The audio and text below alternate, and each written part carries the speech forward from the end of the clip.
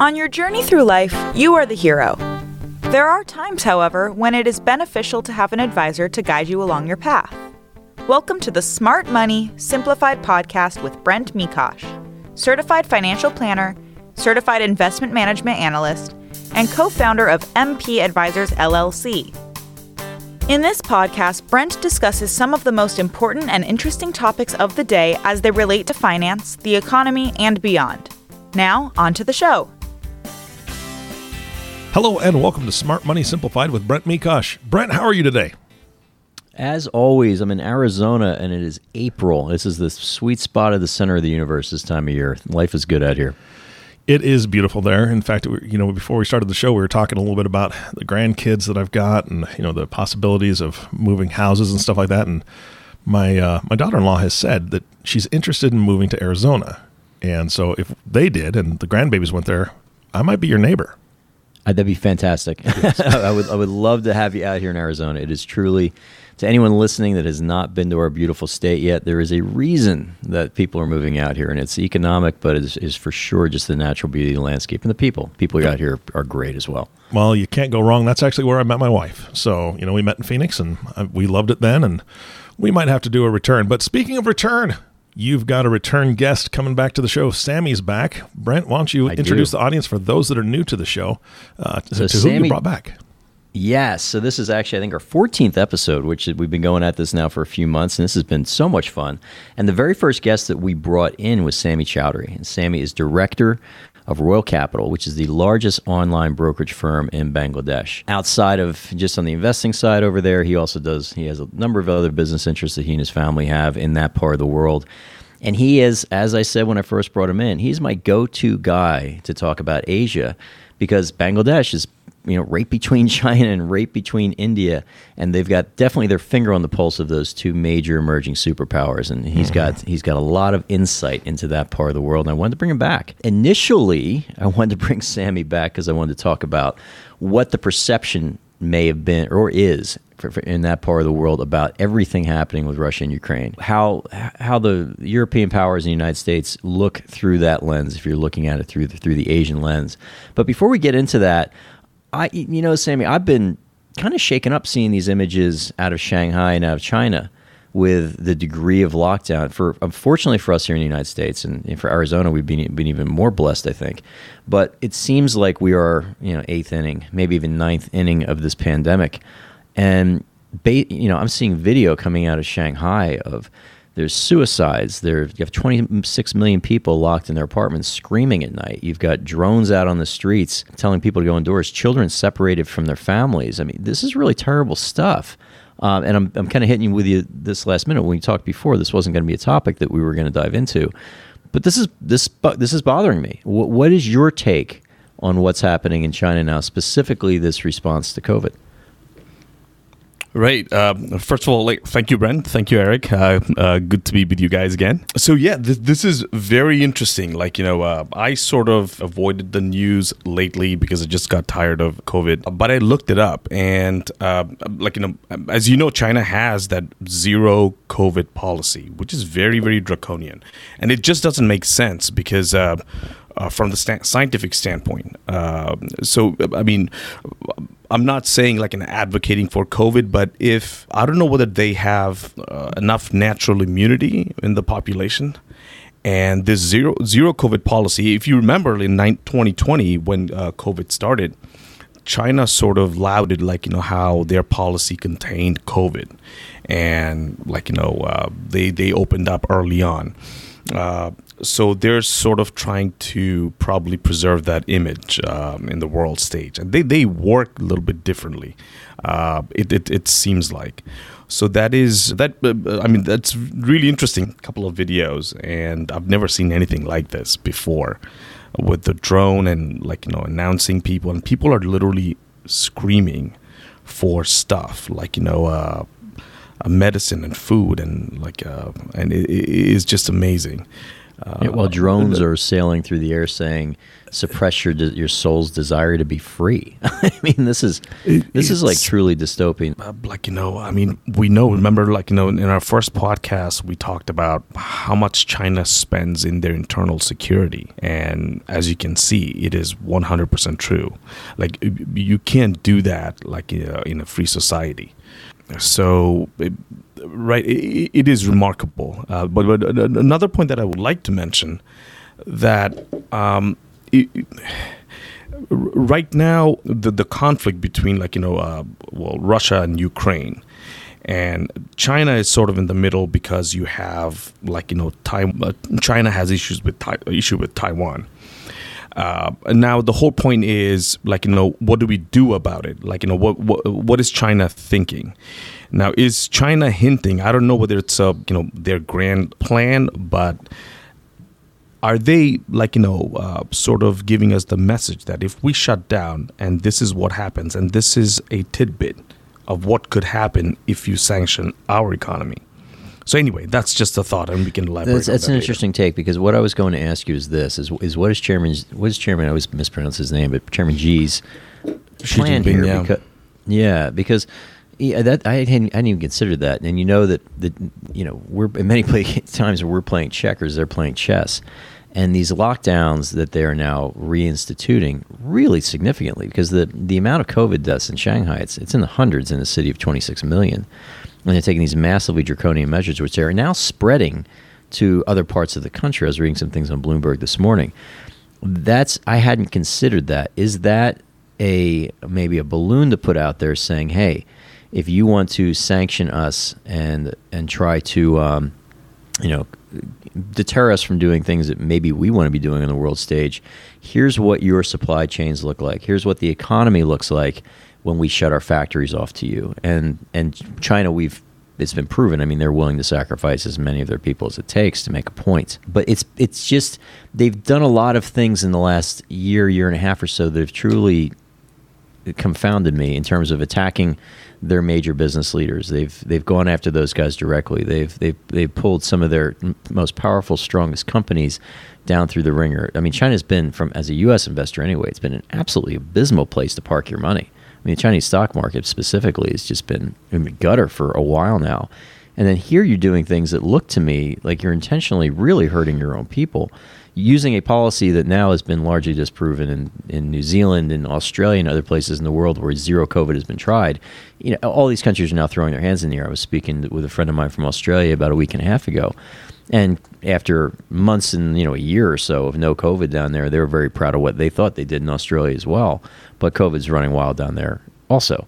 So it's kind of like the genie's out of the bottle here. I think the best thing that Western powers or the world for that matter can recognize is, hey, this thing's endemic. We got to learn to live with it, because the repercussions, the unintended consequences of continuing with these lockdowns, these disruptions, in many cases, what occurs from that is worse than the actual disease itself.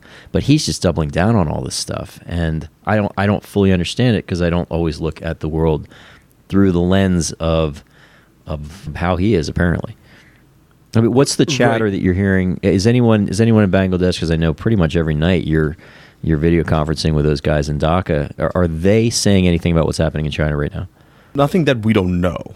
It's not like they have access to special information that we don't. But the only thing is, what I could say is, and in my opinion, Xi Jinping is different from previous, Chinese presidents. If you look at, as you just mentioned, the way he went after the companies, not only the companies, the regulatory framework, it was unprecedented.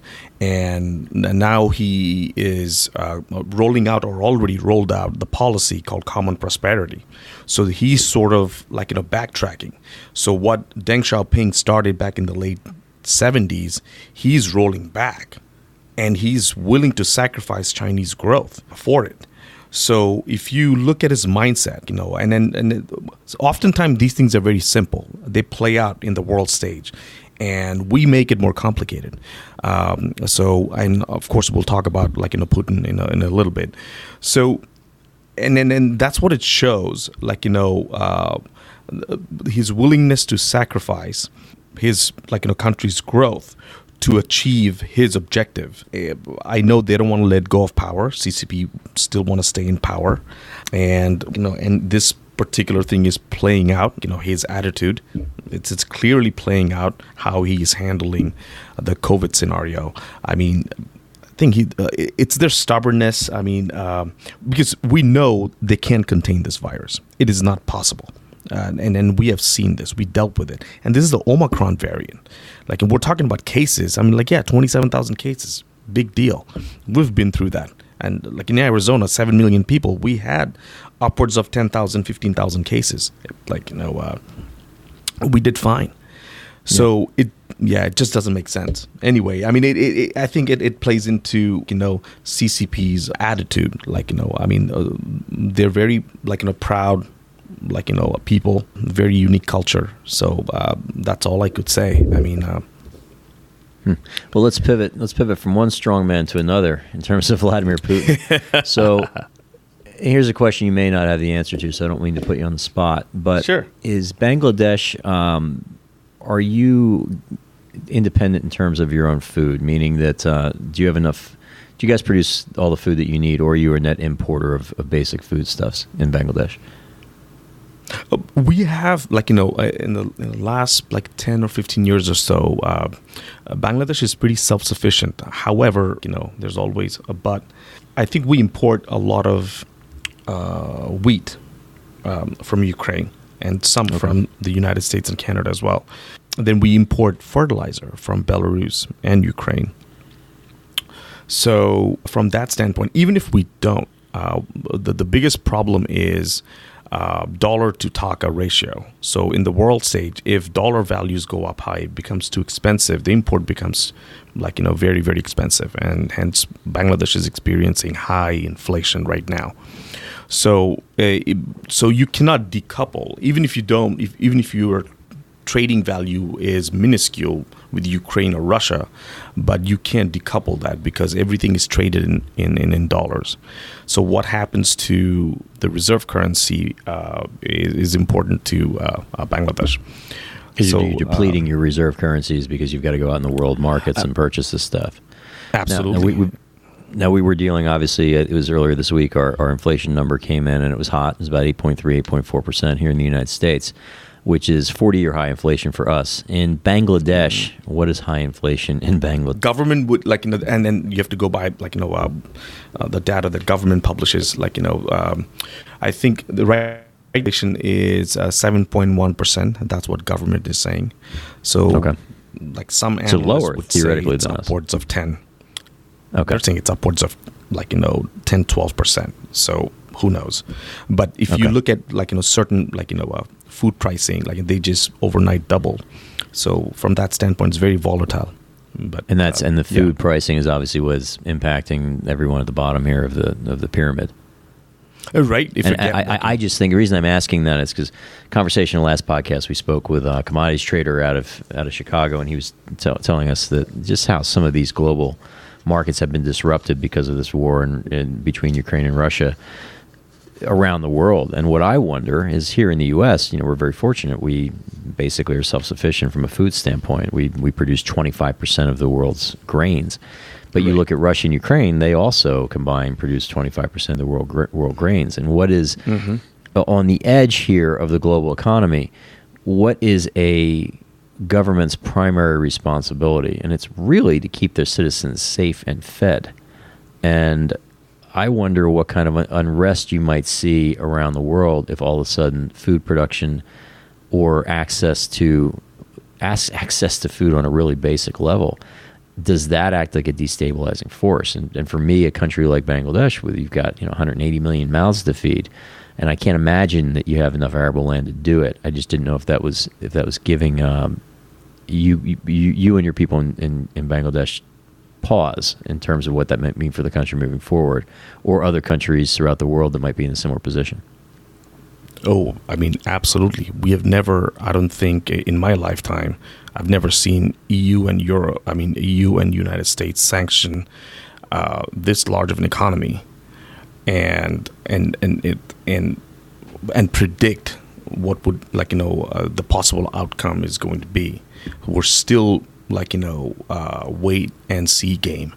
So from that standpoint, no, absolutely. I think it is a global issue. I just saw the press conference between the Indian Foreign Minister and our Secretary of State and Lloyd Austin, Secretary of Defense. And you could see Indian Foreign Minister was visibly nervous. So, it will take some time, because when the supply chain disruption won't kick in probably in another few months, because countries have their reserve still. But once that kicks in, it's sort of like an S curve, it may escalate. But I don't want to be the one of the, person doom and gloom scenario, painting a doom and gloom scenario, but that could happen, and we know that because a few weeks ago, you put together an awesome presentation. It was very, very simple. That explained it very, very clearly. Ukrainian position and Russian position, and in the world stage, what do they provide, and what that was very, very simple, clear thing to understand, that what could happen, and so it's just a wait and see, I think, in my opinion. Okay. So Sam, you bring up India, and good point there. So my understanding is that they are still importing. I believe that they've done new oil deals with Russia. Is that accurate? I don't know whether they did new oil deals. What the Indian Foreign Minister said, that what we import from Russia is equivalent to what EU imports in 8 hours. So what they import in 1 month. So we're talking small amounts of fuel here. It's a very, very, very small. The bigger problem for India is their defense. So they just acquired S-400 air defense systems, and then their entire air force is Su-30, which is Russian made. And they have other military assets. I think 60%, 70% of the military gear, it's all Russian made. So for them, it could become, this is a national security issue for them, because in many cases the parts and everything they need to keep their military running, perhaps they don't have the same access. Think about when you put China into the game, so India has a territorial dispute with China. Now, all of a sudden, you have EU and US sanctions Russia. That means you can use dollar or euro. And now you have to service your military, assets. And you're acquiring S-400. You need support for that, a training for that. And then you have a threat from China. So India is in a very tough place, because they can't just overnight purchase weapons systems from EU or United States. Right. And they certainly don't want to buy it from China. No, definitely not. So speaking of what's happening, obviously, with Russia and Ukraine, I was thinking when the Western powers, if you want to refer to them as that, made the decision to kick Russia out of SWIFT. On my website, I did a few videos about that before they did it and then after they did it. I'm probably one of the few people that doesn't think that was a great idea, because SWIFT is basically the clearing, it is the messaging system for tens of, I believe, millions of interbank transfers every single year. Now, China has a competing system that they are trying to get up and running, which supposedly is technically actually a little bit superior, but it hasn't hit that critical mass yet, hasn't had that uptake yet. Do you think that, first of all, does Royal Capital, I'm guessing you guys do use the SWIFT system if you're transacting any sort of transfers with, yeah, you do. International transfer, yes. Yeah. Is there any, from the purely business side for you, is there any plans to change that?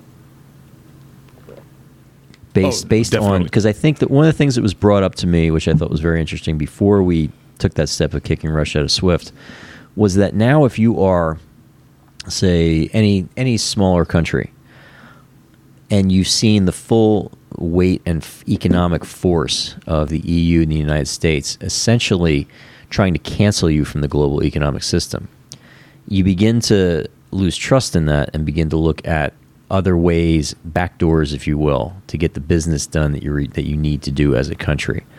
And my thinking is that you'd have China kind of with open arms saying, hey, why don't you try our system, to get that critical mass where you get enough users to make it viable and worthwhile. Is that anything that you see potentially happening with other countries in the world, say outside of Western Europe and the United States? Yeah, they tried that before. BRICS, remember BRICS? I think it was formed in 2007 or so.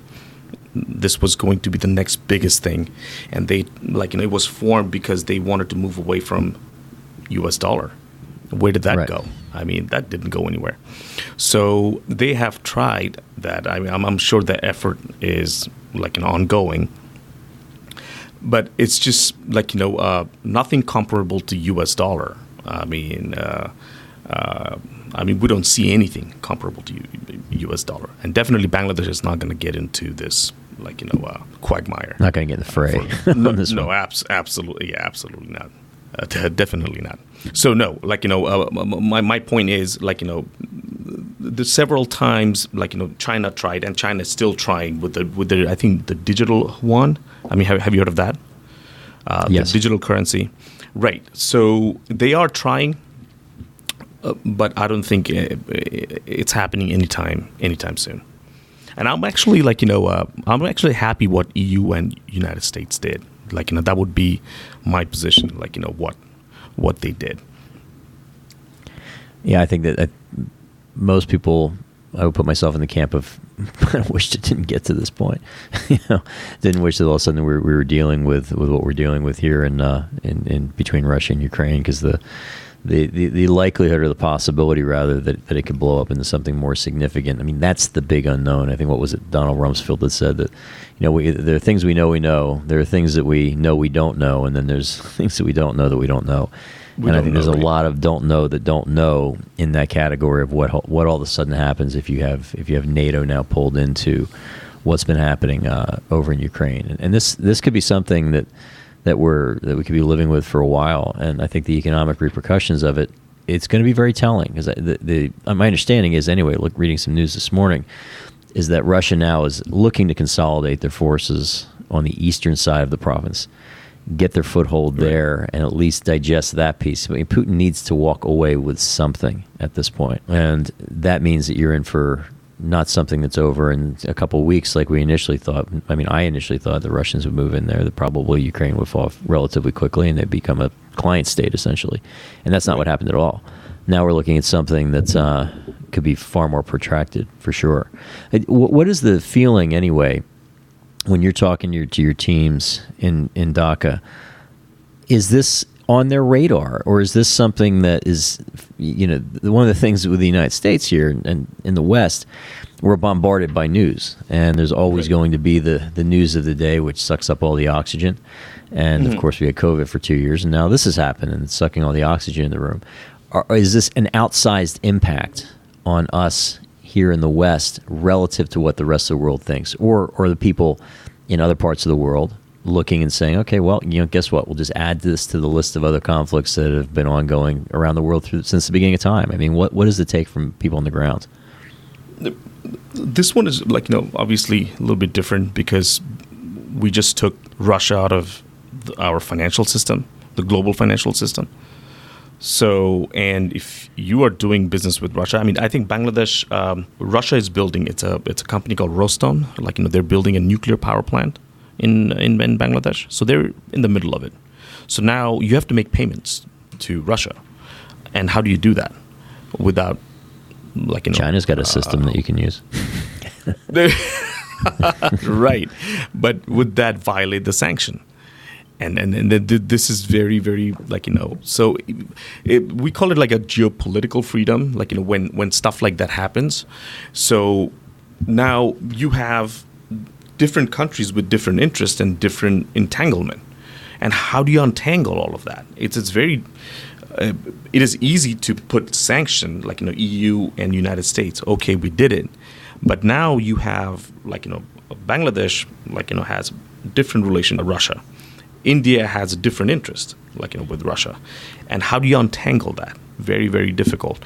Because it's easy to say, remember, when people were saying, how come India is not condemning Russia? Bangladesh abstained. in the General Assembly vote. Why? Why do you think they did to condemn? I mean, Russia is building a $13 billion nuclear power plant. Right. So, I mean, think about it. And Bangladesh Air Force operates, I think, 8 or 9 MiG-29s. So it's pretty big for Bangladesh Air Force because that was a large acquisition, for the size of Bangladesh economy. So, so as you can see, there are different types of entanglements that it's very difficult for common people to understand. Because when you make this issue very black or white, okay, people are dying, you should be condemning. Why aren't you? Yeah, has there been any, because one of the things that I think has been a real theme for anybody that's been alive in this country, even pre-World War II, is the supremacy of, at least even after World War II, for sure, the United States as the dominant economic player and the stability that came with that. And prior to Suez, anyway, or prior to World War II, you could argue it was the United Kingdom. You couldn't argue it was a fact. It was the United Kingdom before that. So we basically have had several hundred years now of Anglo-American dominance. Right. And we, as one of the things that I've always believed is, we as people living in the United States gain enormous benefits by being the issuer of the reserve currency in the form of the U.S. dollar, and the issue of the reserve store of value in the form of the United States Treasury. What has concerned me about Russia-Ukraine is obviously the possibility we get pulled into something more major, but also that all of a sudden, if the world order that really, since World War II, that we have put in place, which is largely speaking, there's been outbreaks of violence and wars around the world, and the United States has essentially been continually at war since World War II at some place on the planet. But for the most part, among developed, and I know a couple of other people have said this and they took a lot of heat for it, but it's true. Among developed, civilized nations that were deep into the global economic system, you have not seen a war between two countries like that really since World War II. Does this, looking through the eyes again as someone that's speaking with people in really an emerging part of the world, has this whole process perhaps undermined our credibility on the world stage, or am I overthinking this? And is it not as big of a deal towards United States credibility and supremacy as I think it can be at times? So war is always, as I forgot his Stephen Kotkin said, war is always a partial or full miscalculation. So if you think about the Iraq, and then if you think about the Afghanistan war, and now this, it's always partial or a full miscalculation. So Putin miscalculated. He miscalculated the result. He really did. Yeah, resolve the Ukrainian people and the military and the president. So that's where he made a big mistake. See, my point is the ability of countries, the ability of countries to choose their own foreign policy and their own alliances. It is, I don't know whether you know this, it is built into the UN Charter. So you should be able to voluntarily, form alliance with any country you want. In 1975, there was a Helsinki Act, which was the constitutional foundation of European security. Moscow signed that act. Then 1990 Charter of Paris, Moscow signed it. Then 97, NATO-Russia Founding Act, Boris Yeltsin signed it. And the NATO-Russia Founding Act puts no limits on NATO expansion. It doesn't mention it. So here you have Ukraine, who wants to be part of NATO, but all of a sudden Russia, i.e. Putin, is telling you, oh no, this goes against our national security interest. Well, no, NATO has nothing to do with your national security. NATO has everything to do with your personal security. Your regime is under threat, not Russia. If Russia was under threat, you look at all these Eastern Bloc, Eastern European countries, why are they willing to join NATO voluntarily? I mean, we have created probably the largest voluntary sphere of influence Western civilization the world has ever seen. It's all voluntary.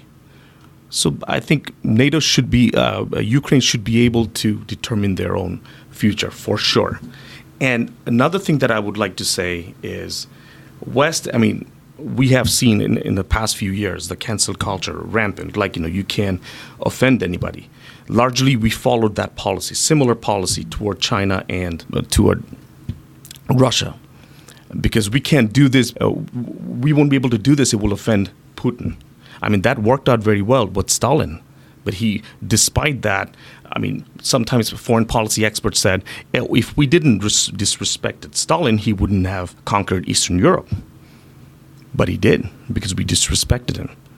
How does that make sense? Because their state of mind, these are autocrats, dictators.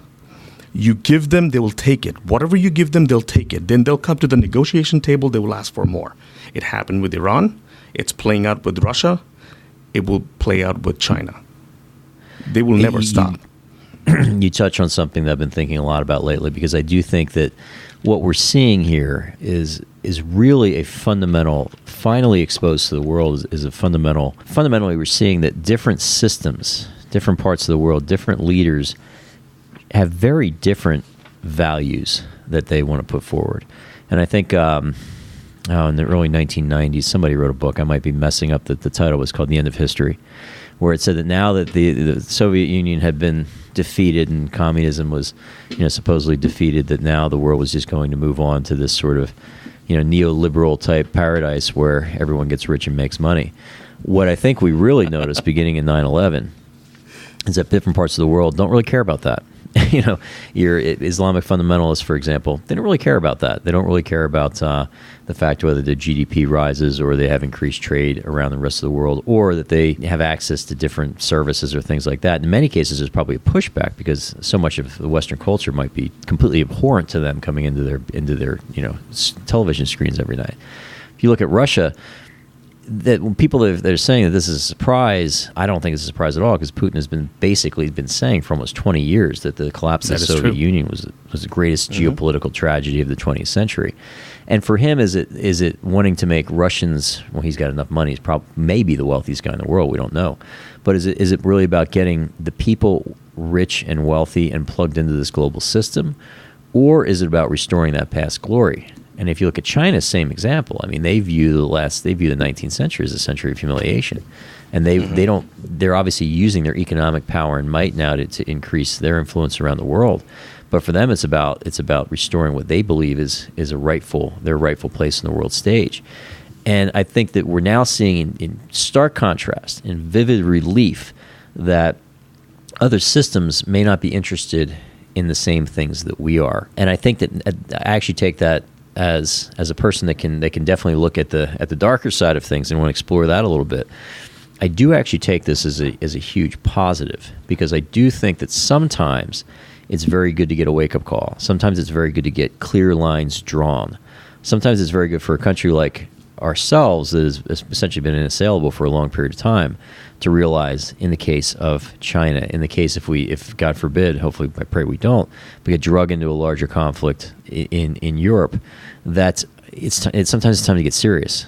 Sometimes it's time to look at where you might be focusing energy on things that really don't matter. And in this country, I think we've spent a lot of time, particularly in the last 20 years, focusing on things that really don't matter. And sometimes you need an external threat or a series of external threats to shake people up a little bit. I mean, do you feel the same way?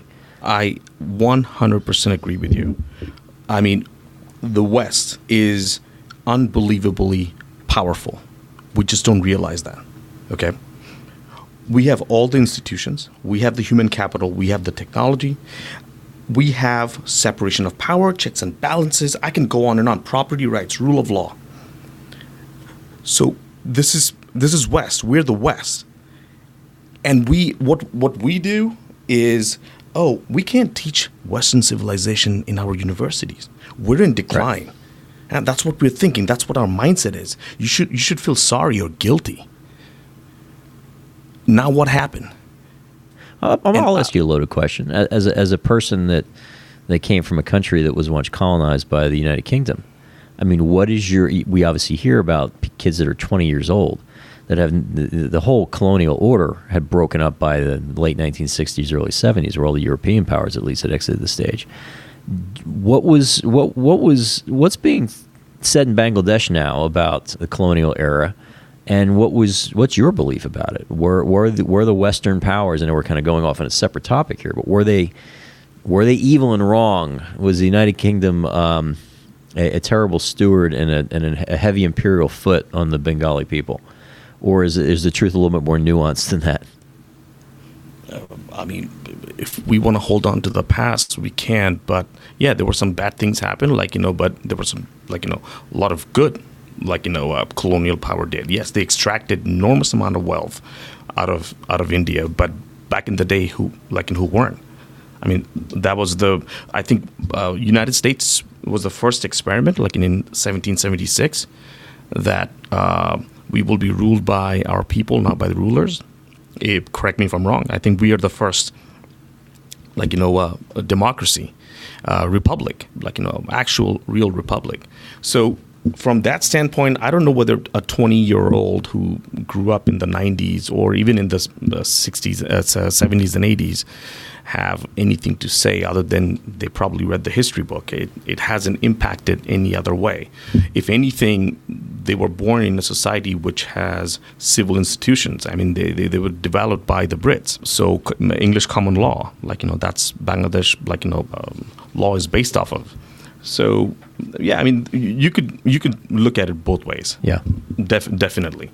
But again, I would defend the principle and values of the West, and I think we have to stand up for it even more and protect it, not back down. There's one thing to use Pygmalion effect, okay, we're gonna share, we're gonna show you what we are, who we are. At the same time, we have to have a strong national defense, because strong national defense will facilitate diplomacy. Right. Without it, you cannot, engage in a diplomacy. Yeah, you have no means to execute on any threat. But you mentioned principles and values of the West, and I do think, again, one of the real, and I'll move into kind of a positive comment here, and then we'll close this out. But a real positive thing that I think that now you do see, there's this. I think a lot of people, particularly in the intellectual circles, have this fascination with China, this fascination with the authoritarian regime being able to do whatever they want.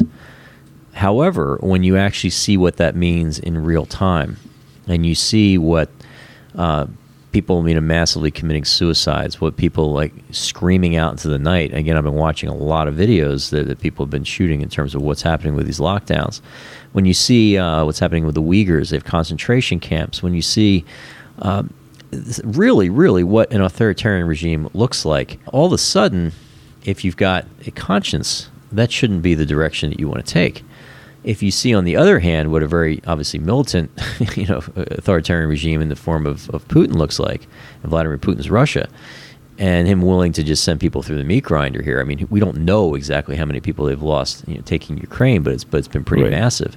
And the fact that there's very little that you can do if you're a Russian citizen to change course. My hope, I think the real possibility is that all of a sudden, people start taking a hard look in terms of what we have here. And my goal for the country, and I don't mean to get this into a political discourse, but it's for us to just get serious as a people again, for us to stop tearing each other apart over really foolish, silly, insignificant things, which I think has been a large part of the political discourse, particularly for the last 5 or 6 years, and start to focus on, again, what really matters and how you keep a Western democracy in place. And you can't do it. You can't keep a country like this in place unless you have a shared sense of values. An American, you're as much of an American as I am. We have come from completely different parts of the planet, but we're just as American because we share a value system. Absolutely. But unless you can clearly articulate what that value system is, you don't have a country. And absolutely, you have nothing to defend. Thing that I think there's nothing to defend. If you ask 20 people now what is an American or what are American values, you probably get several different answers. And as a positive note to end this, I think that one of the things that we're seeing with both Russia, what's happening in China, is hopefully opposing values, if you see what the opposite is, at least historically based on what our value system has been, it gives you kind of a clear indication of what we should be moving towards ourself and what we should be embracing ourself and what we should not be apologizing for in this country in terms of our own historical values that really are what made this country dominant and powerful and great. And the other thing I think that really becomes positive out of all this, provided we get through it, because a lot could go really sideways with China and Taiwan, with food shortages, with Russia and Ukraine and NATO getting involved. I mean, so many things can go sideways. But if we have the ability to move through this, now you're seeing. I mean, I spoke to somebody. I'm trying to get him in here for a podcast. He's a broker, steel broker. So if you're Maytag and you need tons and tons of rolled steel to build your washing machines, or you're one of the big three automakers, you're using his company. The guy sells a boatload of steel, like no pun intended, a ton of steel. Right. He has never been more optimistic about the economic future and the trajectory that this country is on than he has been in his entire life. And he's in his 50s, so he's not a 20-some-year-old kid, that hasn't been around the block. I mean, he's got some time under his belt.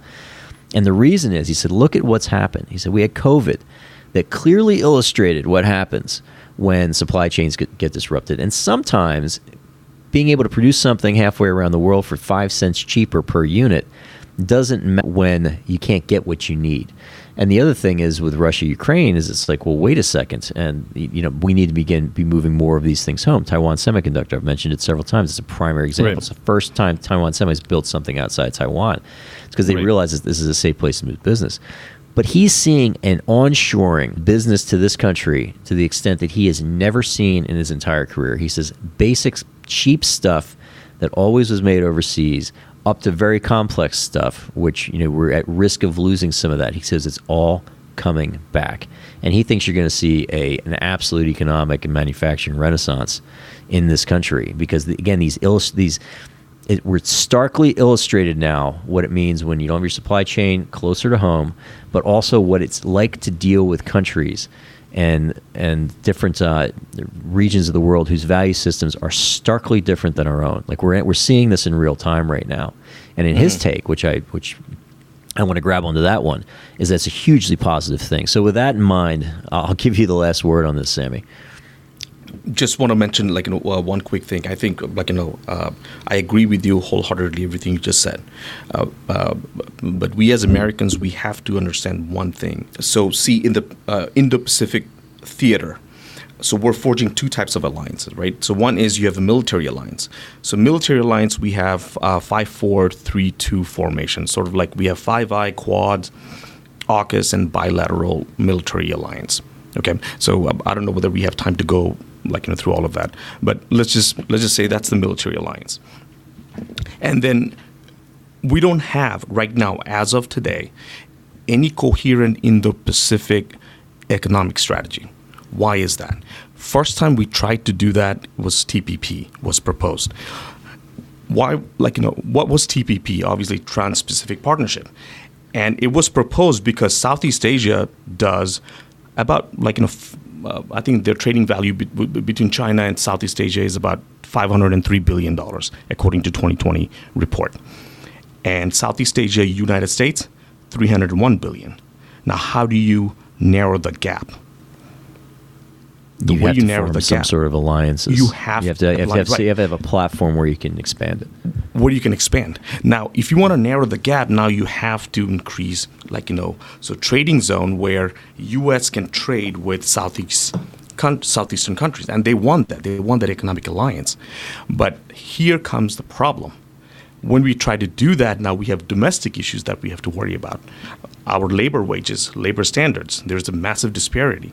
So we have to be more sophisticated. We have to understand the issues. It's not always black or white. It is something that we're trying to balance it. Sometimes politicians, they can't explain it very well.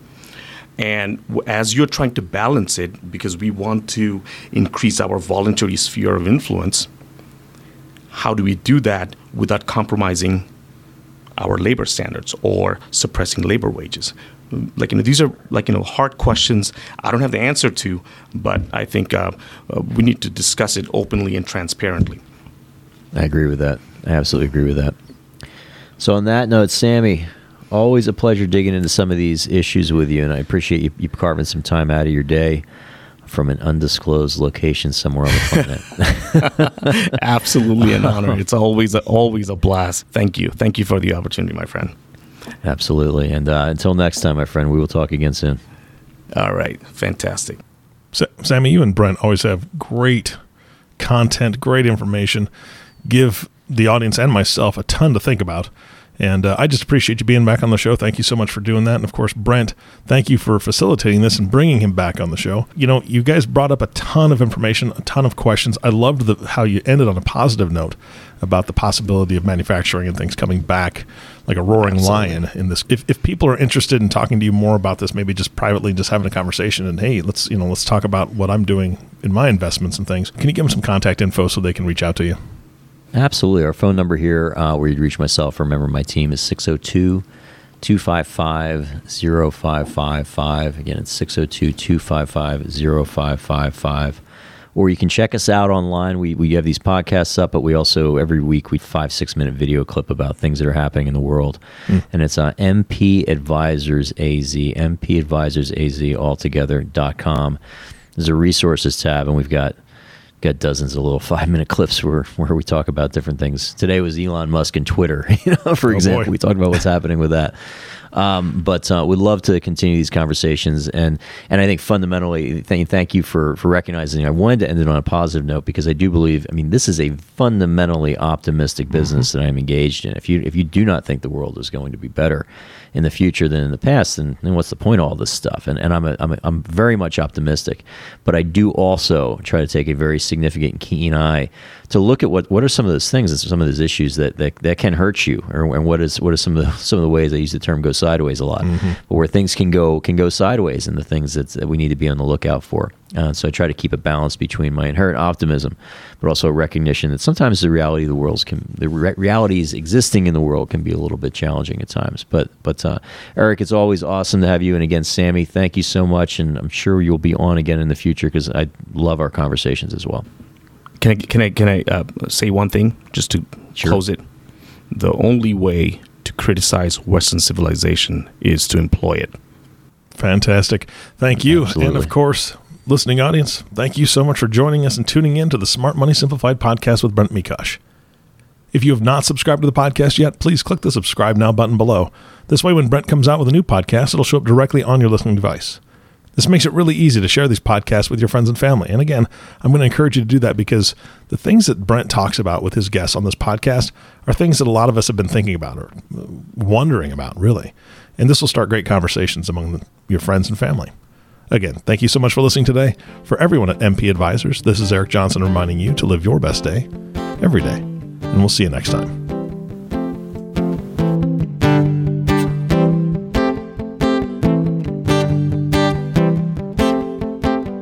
Thank you for listening to this episode of Smart Money Simplified Podcast. Have any questions about topics covered during the show?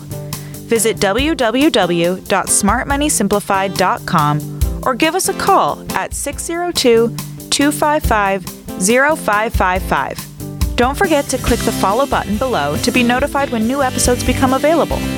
The information covered and posted represents the views and opinions of the hosts and/or guests and does not necessarily represent the views or opinions of Raymond James Financial Services Incorporated. The content has been made available for informational and educational purposes only. The content is not intended to be a substitute for professional financial advice. Always seek the advice of your financial advisor or other qualified financial service providers with any questions you may have regarding your individual situation. Securities are offered through Raymond James Financial Services Incorporated, member FINRA, and SIPC. Investment advisory services offered through Raymond James Financial Services Advisors Incorporated, MP Advisors, LLC, is not a broker/dealer and is independent of Raymond James Financial Services.